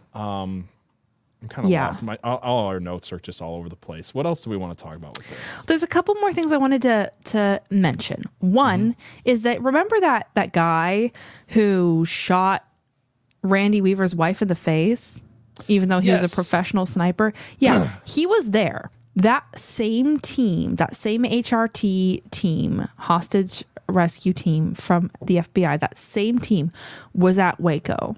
They're like, you know what would be great? Getting the same guys who fucked up, it's pretty insane to think that there's a trial for Randy Weaver going on while this starts, and the guy who should be on trial for shooting Randy Weaver's wife is instead at Waco killing, pregnant women and children. Yeah. It's wild. Another thing that's worth mentioning is that after the fire, after everything, the government improperly stored bodies, used bleach on them in ways that destroyed evidence. Like, they really were not interested in keeping any evidence at all. They went out of their way to make sure things were erased. I forgot to bring this up, but they also did leave a guy, one of the Branch Davidians that they killed in the initial raid was left hanging over a fence for 5 days before they hooked him with a helicopter and dragged him up like a piece of meat. That really happened. Like, that's on video. It's like, so they killed somebody, even though they had a ceasefire, right? After the 90-minute gun battle, they had a ceasefire and removed bodies. Right. Like, let us get our guys, you get your guys, except they left one of the Branch Davidians on a fence in clear view of the media and cameras to be picked apart by dogs and birds for 5 days before they flew a helicopter over and hooked him and like dragged him out of there like a fish. Like, so yes, they were destroying. Yeah. I mean, you already brought up earlier, like, right? They're doing these tactics, these psychological warfare tactics. They actually had a guy there that was a former Russian KGB or something like that to like coach them in how to like break people. And sleep deprivation is one of those things they used to break people. So they kept the lights on. They were playing loud rock music all night. They were playing, there was like a phone off the hook for 45 minutes that they played, or 48 hours or something like that. And then they played sounds of dying rabbits and all this stuff. And then they started just running over people's cars with tanks. And they were like just doing all these things to like, antagonize the people inside the building. They did kill some people with tanks as well. They ran over two people in that with tanks, and they tried to cover that up too. Yeah, but it is there in the autopsies. Yes. There's a lot of like little details you can go and look up. There's a lot here. Do you want to do the Clinton body count piece? I want to get there in a second. The only I want to bring up one more thing, because obviously we're talking about this huge response. We're bringing 2 cattle trailers full of teams. They're throwing gas grenades through the doors. There's automatic gunfire. There's tanks. There's CS rockets. Like, this is a huge response from the ATF. And I don't think a lot of people realize that, like, this is the case where people start going, oh, they're militarizing the police. And this is why it's been a thing for so long, where people are like, the police didn't used to be this way. What the hell happened in the 90s where they militarized the police? They're giving them tanks. They're giving them, rockets and all this crazy stuff. How did this come to be? And in fact, one of the early conspiracy theories around Waco was that they had Delta Force there. And that was back when Delta Force was still kind of like a conspiracy hot topic, like hot thing. And it just turns out they actually did. So, like, there's these articles that you can find later from Seattle Times. Army unit reportedly aided FBI in Waco. Ex-CIA officer says Delta Force participated in the assault. Former CIA officer yesterday said that he learned that Delta Force commandos, that members of the secret Army unit were present up front and close in helping the FBI in the final tear gas assault on the Branch Davidian compound. And again, why are they having Delta Special Forces, Army Green Berets, here for this raid? Why are they using automatic gunfire? Why are they using tanks? Why are they doing all that stuff? Right. You might think that's normal. It's not. It's actually completely illegal for them to do. And that is because this all started with a lie in the affidavit that they were running a meth lab. Right. And that's something that gets conveniently left out of the documentaries very often, gets conveniently left out of the podcast, but you can read about it here in the Oklahoman from 1995. Yep. It says federal agents may have lied about the presence of a drug lab to get the military's help in the initial raid in the Branch Davidian compound in Waco. ABC's World News Tonight said no methamphetamine lab was ever found on the site. The secret government documents also raised questions about the Bureau of Alcohol, Tobacco, and Firearms request for help from the military. A drug link is one of the few circumstances under which the military may assist civilian law enforcement actions.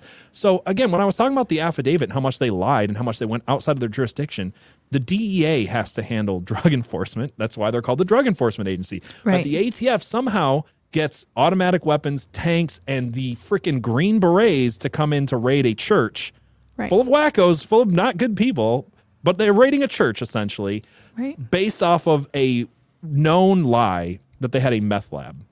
And they knew it was a lie because they had informants and they had bugs and they had been watching these people forever. So, like, they literally lied about a meth lab just to get the military and the Green Berets to be there. So, like, it just keeps getting worse.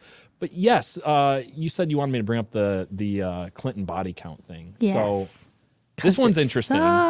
This one's interesting. So if you go back and listen to the Clinton body count episode we did, I believe Elise brought this up briefly. Okay. But we're going to go through this a little more thoroughly. And I don't even have a solid answer, just like a lot of the stuff with the Clinton body count thing, where it's just like a lot of weird stuff, probably, maybe. But here's a post that I found on Facebook, and it kind of branches out from here. It's not just with Facebook, but it says, something you may not have known about the 4 agents who were killed in Waco, Texas, 1993. So this is the first 4 who were killed on that initial day. Are Steve Willis, who was a Clinton bodyguard, Robert Williams, who was a Clinton bodyguard, Conway LeBleu, who was a Clinton bodyguard, and Todd McKinnon, who was also a Clinton bodyguard. They were executed by gunfire in the Waco, Texas assault on the Branch Davidians. All 4 examined by a private doctor and died from nearly identical wounds to the left temple, so-called execution style, according to Linda Thompson. Videotapes and other evidence indicates that none of them died from gunfire by the Branch Davidians. In his address to the employees of the Treasury Department in the cash room on March 18, 1993, Clinton said, quote, "My prayers, and I'm sure yours, are still with the families and all 4 of the alcohol, tobacco, and firearms who were killed in Waco. Todd McKinnon, Conway LeBleu of New Orleans, Steve Willis of Houston, Robert Williams from my hometown of Little Rock. 3 of the 4 were assigned to my security during the course of the primary or general election." I know this is on Facebook, and that sounds made up, and I'm reading this going like, that's not a real quote. Yeah. Yes, it is. That is really a real quote from Bill Clinton in 1993. Here it is. What's this from? Yeah. The American Presidency Project, you can read this whole March 18th, 1993 remarks of the Department of Treasury. And down here, he says that exact quote. 3 of the 4 were assigned to my security during the course of the primary or the general election. My gratitude is also with the ATF, agents who helped evacuate the World Trade Center, yada, yada, yada.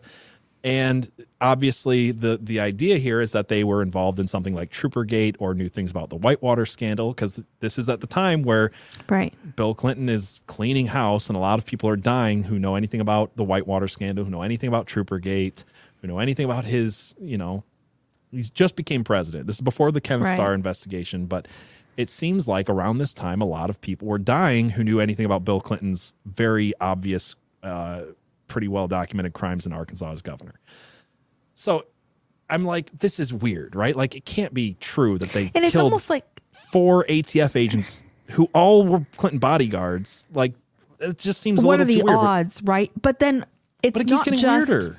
It's not just for me. It's not just what are the odds that those people die in this context, but like, what are the odds Clinton gets up there and goes, "In case you guys didn't know, I was connected to all these people." Yeah. It's like so he wants he them says 3, and then someone else links Conway LeBleu to him as well. Okay. But it seems like at least 3, maybe all 4. Right. But yeah, sorry, you were saying it's weird that he would go up and say that they worked. It looks to me like he wants to make sure people know that little hint, be afraid of me. I killed them. You're never going to be able to prove it, but I did it. That is the Clintons' MO, though. And we've established this before. The Clintons are like, we know you know. Right. And we want you to know that we know you know, because we want you to know that the police know and they're letting us off the hook. That's how scared of us you should be, is that we can hang a guy from a tree, shoot him in the chest with a shotgun and claim it's suicide, and the cops will back us up that it's suicide, because if you fuck with us, that is the level of unholy wrath we can unleash upon you and get away with. Yes. Like, it's very much a in your face, we can do whatever we want, thing from the Clintons. It's their MO. So I started looking at this, and in the report from the Department of Treasury on Bureau Alcohol of the BATF, from the report of the Treasury on the BATF, this 534-page report, which also goes on to say that they'd been planning this raid for months, that they were never planning on doing a knock and handing out a warrant and searching the place. Like, it's got all of this dirty details in it. One of them in this is these 4 men who were killed by gunshots on the initial raid: Conway LeBleu, Todd McKinnon, Robert Williams, Steve Willis, all died from gunshots and were never treated in a hospital. Yeah. Private doctors. Yeah. Like, all these other people who died from gunshots were treated in hospitals pretty much. But if you go down, NA means not applicable, treated by EMT at the scene or private physician. Yeah. So it just so happens that these 4 guys who were shot in the head on the initial raid were not treated in a hospital. Yeah. And then I started looking further, and just to check this. And again, so you've got it here, shot to the left temple. This is Steve Willis. These are real autopsies. Another one here, shot to the left temple. Conway LeBleu. Shot to the left temple. This is Robert John Williams. And the only one who breaks this pattern is Todd McKinnon. He was shot in the chest, but then the weird thing is he was also had a tracheotomy, which people have pointed out, and I would know this as well. Like, this type of chest wound, you wouldn't do a tracheotomy for. You would do something like needle chest decompression, something like that, to relieve the pressure that builds up on the lung. It's taught to every military member. It's a common thing for a gunshot wound to the chest. Right. The tracheotomy had it apparently, according to some people, had gunpowder residue around it. Looked like a hole. He was shot in the throat is what they're trying to say. And they covered up by saying it was a emergency tracheotomy, which is not something most people do. And it also doesn't make sense for the type of injury. So it's weird. He's like the one outlier that I'm not sure what to make of. Is he also the one that Clinton didn't claim? Let's check that. Yeah, no, that's a good point. I need to check that really quick.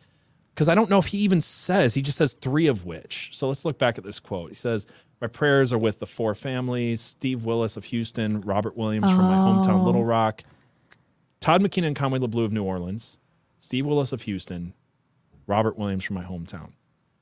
Huh. I don't know.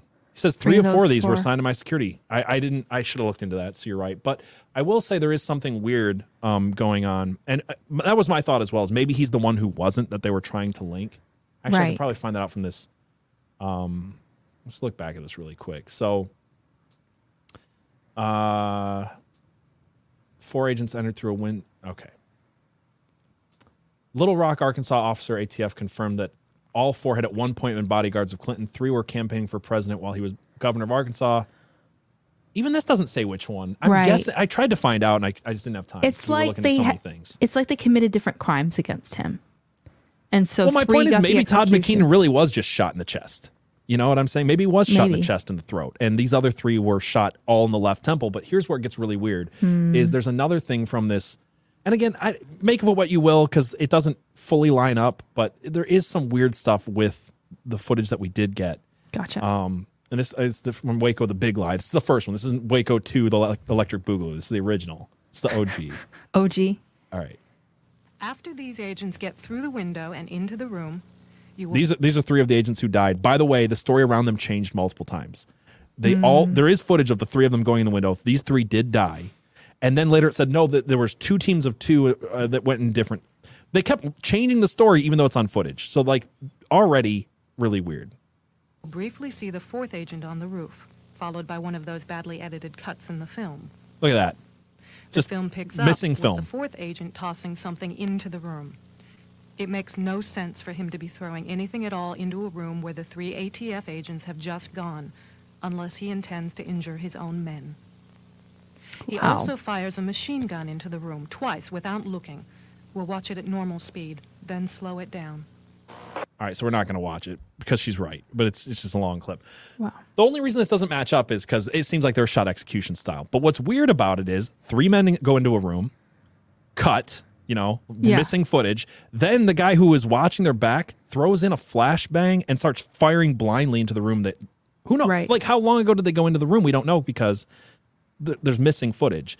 So again, there's just so much weirdness around their deaths that I could very well see that these 3 men were executed and just blamed on the chaos because they all worked for Bill Clinton. Right. I know it's the craziest part of this theory, but I had to bring it up because it's just... That's wild. It's so weird, and there's no concrete evidence on any of it because it's just like, well, what do you do with it? 3 men are shot in the temple.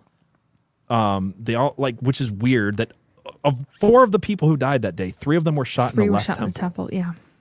You know what I mean? And it's like we're supposed to believe that these were they were prepared and they were shooting through the door and they kill all these agents, and it's like maybe these 3 men were just conveniently killed while they could blame it on somebody else. Who knows? Yeah. Again, it's one of the more out there parts of the conspiracy theory, but it's worth bringing up because I don't know what to think of it. I definitely, at least the 3. At least I'm not so sure about Todd McKinnon. It seems like they're stretching to say it wasn't a tracheotomy. Maybe he was shot in the throat. Maybe he was. I don't know. But it's just it doesn't match the pattern of the other 3. I could and again, Bill Clinton said 3. So everybody's trying. To me, I feel like you can oversell a conspiracy theory where you actually make it not work. Right. Where if somebody was just saying, hey, Bill Clinton said 3 of these guys worked for him and 3 of them were shot in the left temple. That's good pretty weird. For me. Yeah. Instead of adding in trying to fit the square peg in the round hole, Todd McKinnon. Yeah. I don't know. Anyway.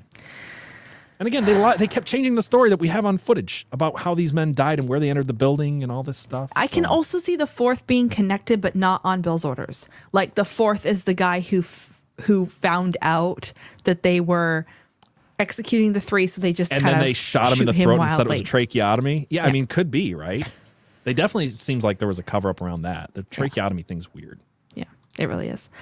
Okay, and then the last thing I wanted to say on this is that survivors of Waco tried to sue over this, but a judge threw out their case. So while they did Randy, try to sue. Yeah, okay. While Randy Weaver got a pretty good amount of justice out of it, the Branch Davidians did not. A lot of them were cleared of charges or cleared of most charges, didn't have to serve very much, served a little bit, but they were still treated differently, even though they had done less, in my opinion. I will say this, Randy though. The people who did get put away for a little while, it's weird. The circumstances around it are a little odd. Basically, what they found was that they had every right to defend themselves, right? Mm-hmm. Like the ATF had a knock warrant. They didn't knock. Like they came up in cattle trailers and shot dogs and all this shit, right? So the court found that all the Branch Davidians in that initial gunfight were within their legal rights to defend themselves. And therefore, the cops they killed, they were not charged for. And all of this, right? What's odd, though, is that a few people went away for, I want to make sure I get this right. It was aiding and abetting in manslaughter because they were holding guns during this time. Which is a very weird charge, considering that you had the legal right to defend yourself, but then people were still charged with holding guns. Yeah, that's wild. So it's just weird all the way around. There was at least one juror who later came out and said, if I had known all of the facts, I would have cleared them on all charges. Oh, wow. 100%. Like, there was a lot of weirdness around the case. A lot of things were withheld from them. They had like a 96 or 56 page thing of like, this is how you're supposed to view the evidence. Make sure that you like look at it this way. And it was kind of tilted, and they still were found to be within the rights to defend themselves, which says a lot. Yeah, it says really a lot does. about what the facts are. It really does. Okay, last thing before the Rumble section is that there is a narrative that is strongly put out there about both of these things put together. And it's that Timothy McVeigh, who did allegedly the Oklahoma City bombing, was explicitly inspired by Ruby Ridge and Waco. And he was actually there at Waco and gave an interview. Yeah. Do you have that? I'm sorry, I didn't pull that up either. Where is it? It's in the notes. It's right the last thing before the Rumble section, timestamp 110. Okay. Yes. Yes. So yeah, he was there selling bumper stickers, right? So yeah. Sorry, I'm just pulling this up really quick. Sorry for not being prepared. All right, let's do it.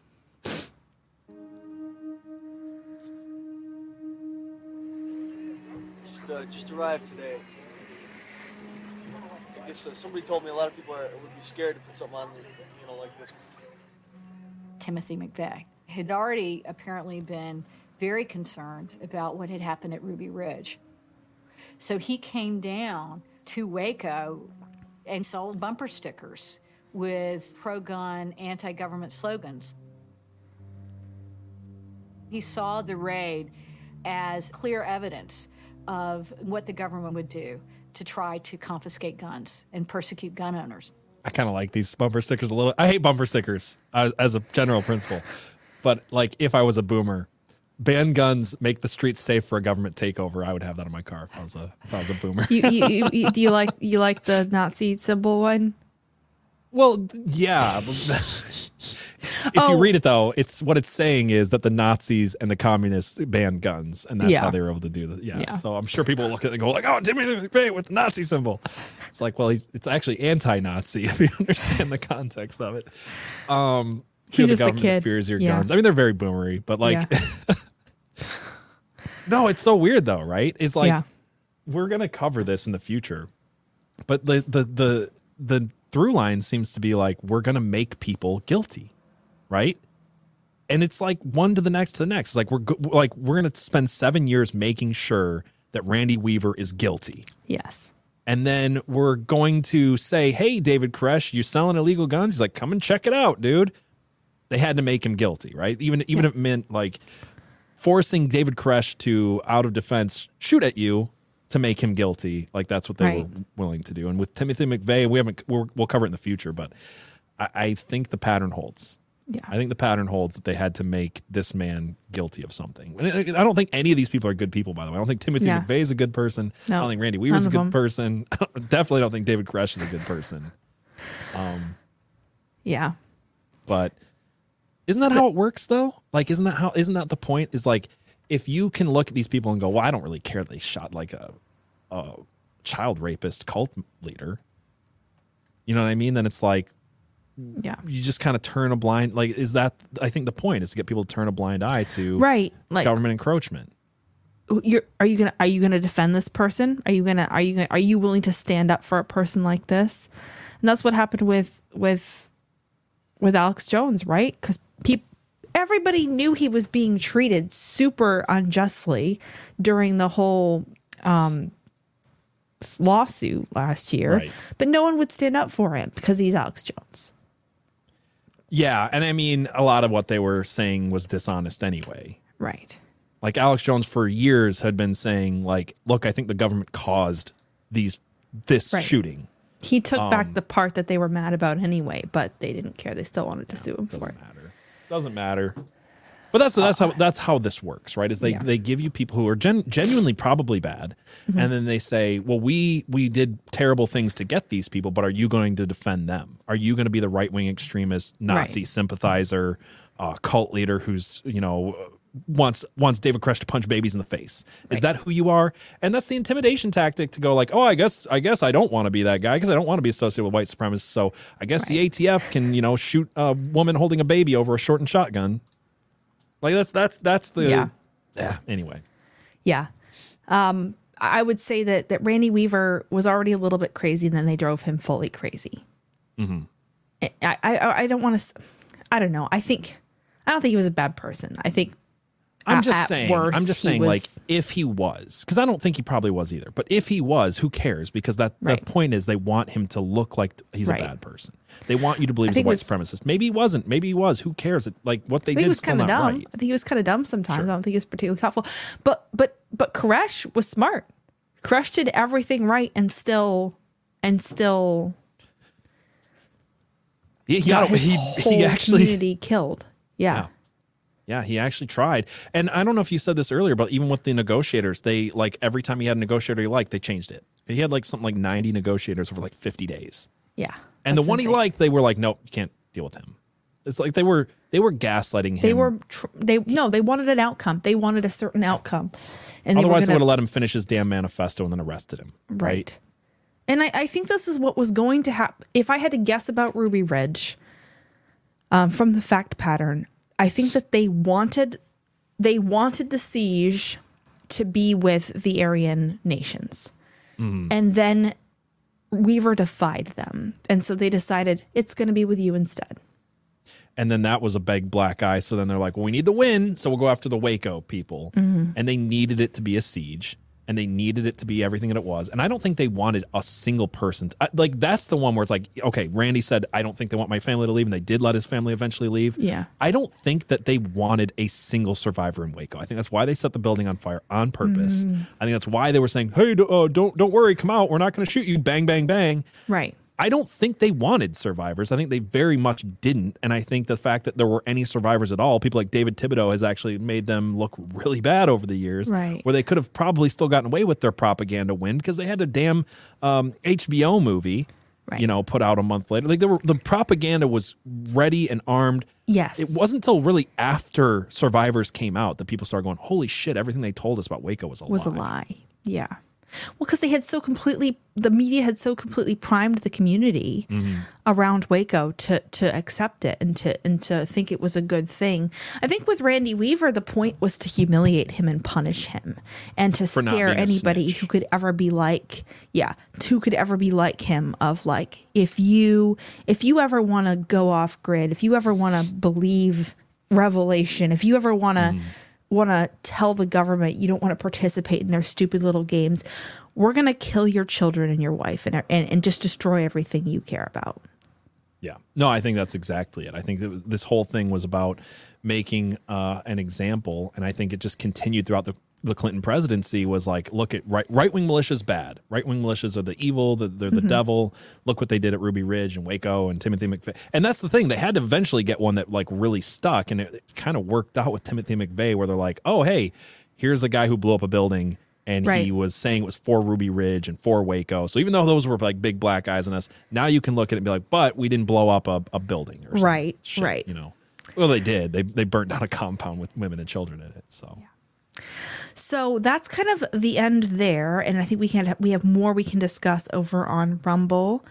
I sunset memes. Are there memes? Are there memes over in the Discord? We'll go look. The memes. Yes, we will be over on Rumble, guys. So if you're listening to this later, please come over to rumble.com/conspiracypilled. Support the show. Join us on locals, all that good stuff. And if you're watching live and you're on YouTube still, or Facebook or anything like that, hurry up and come over to Rumble and continue to chat with us.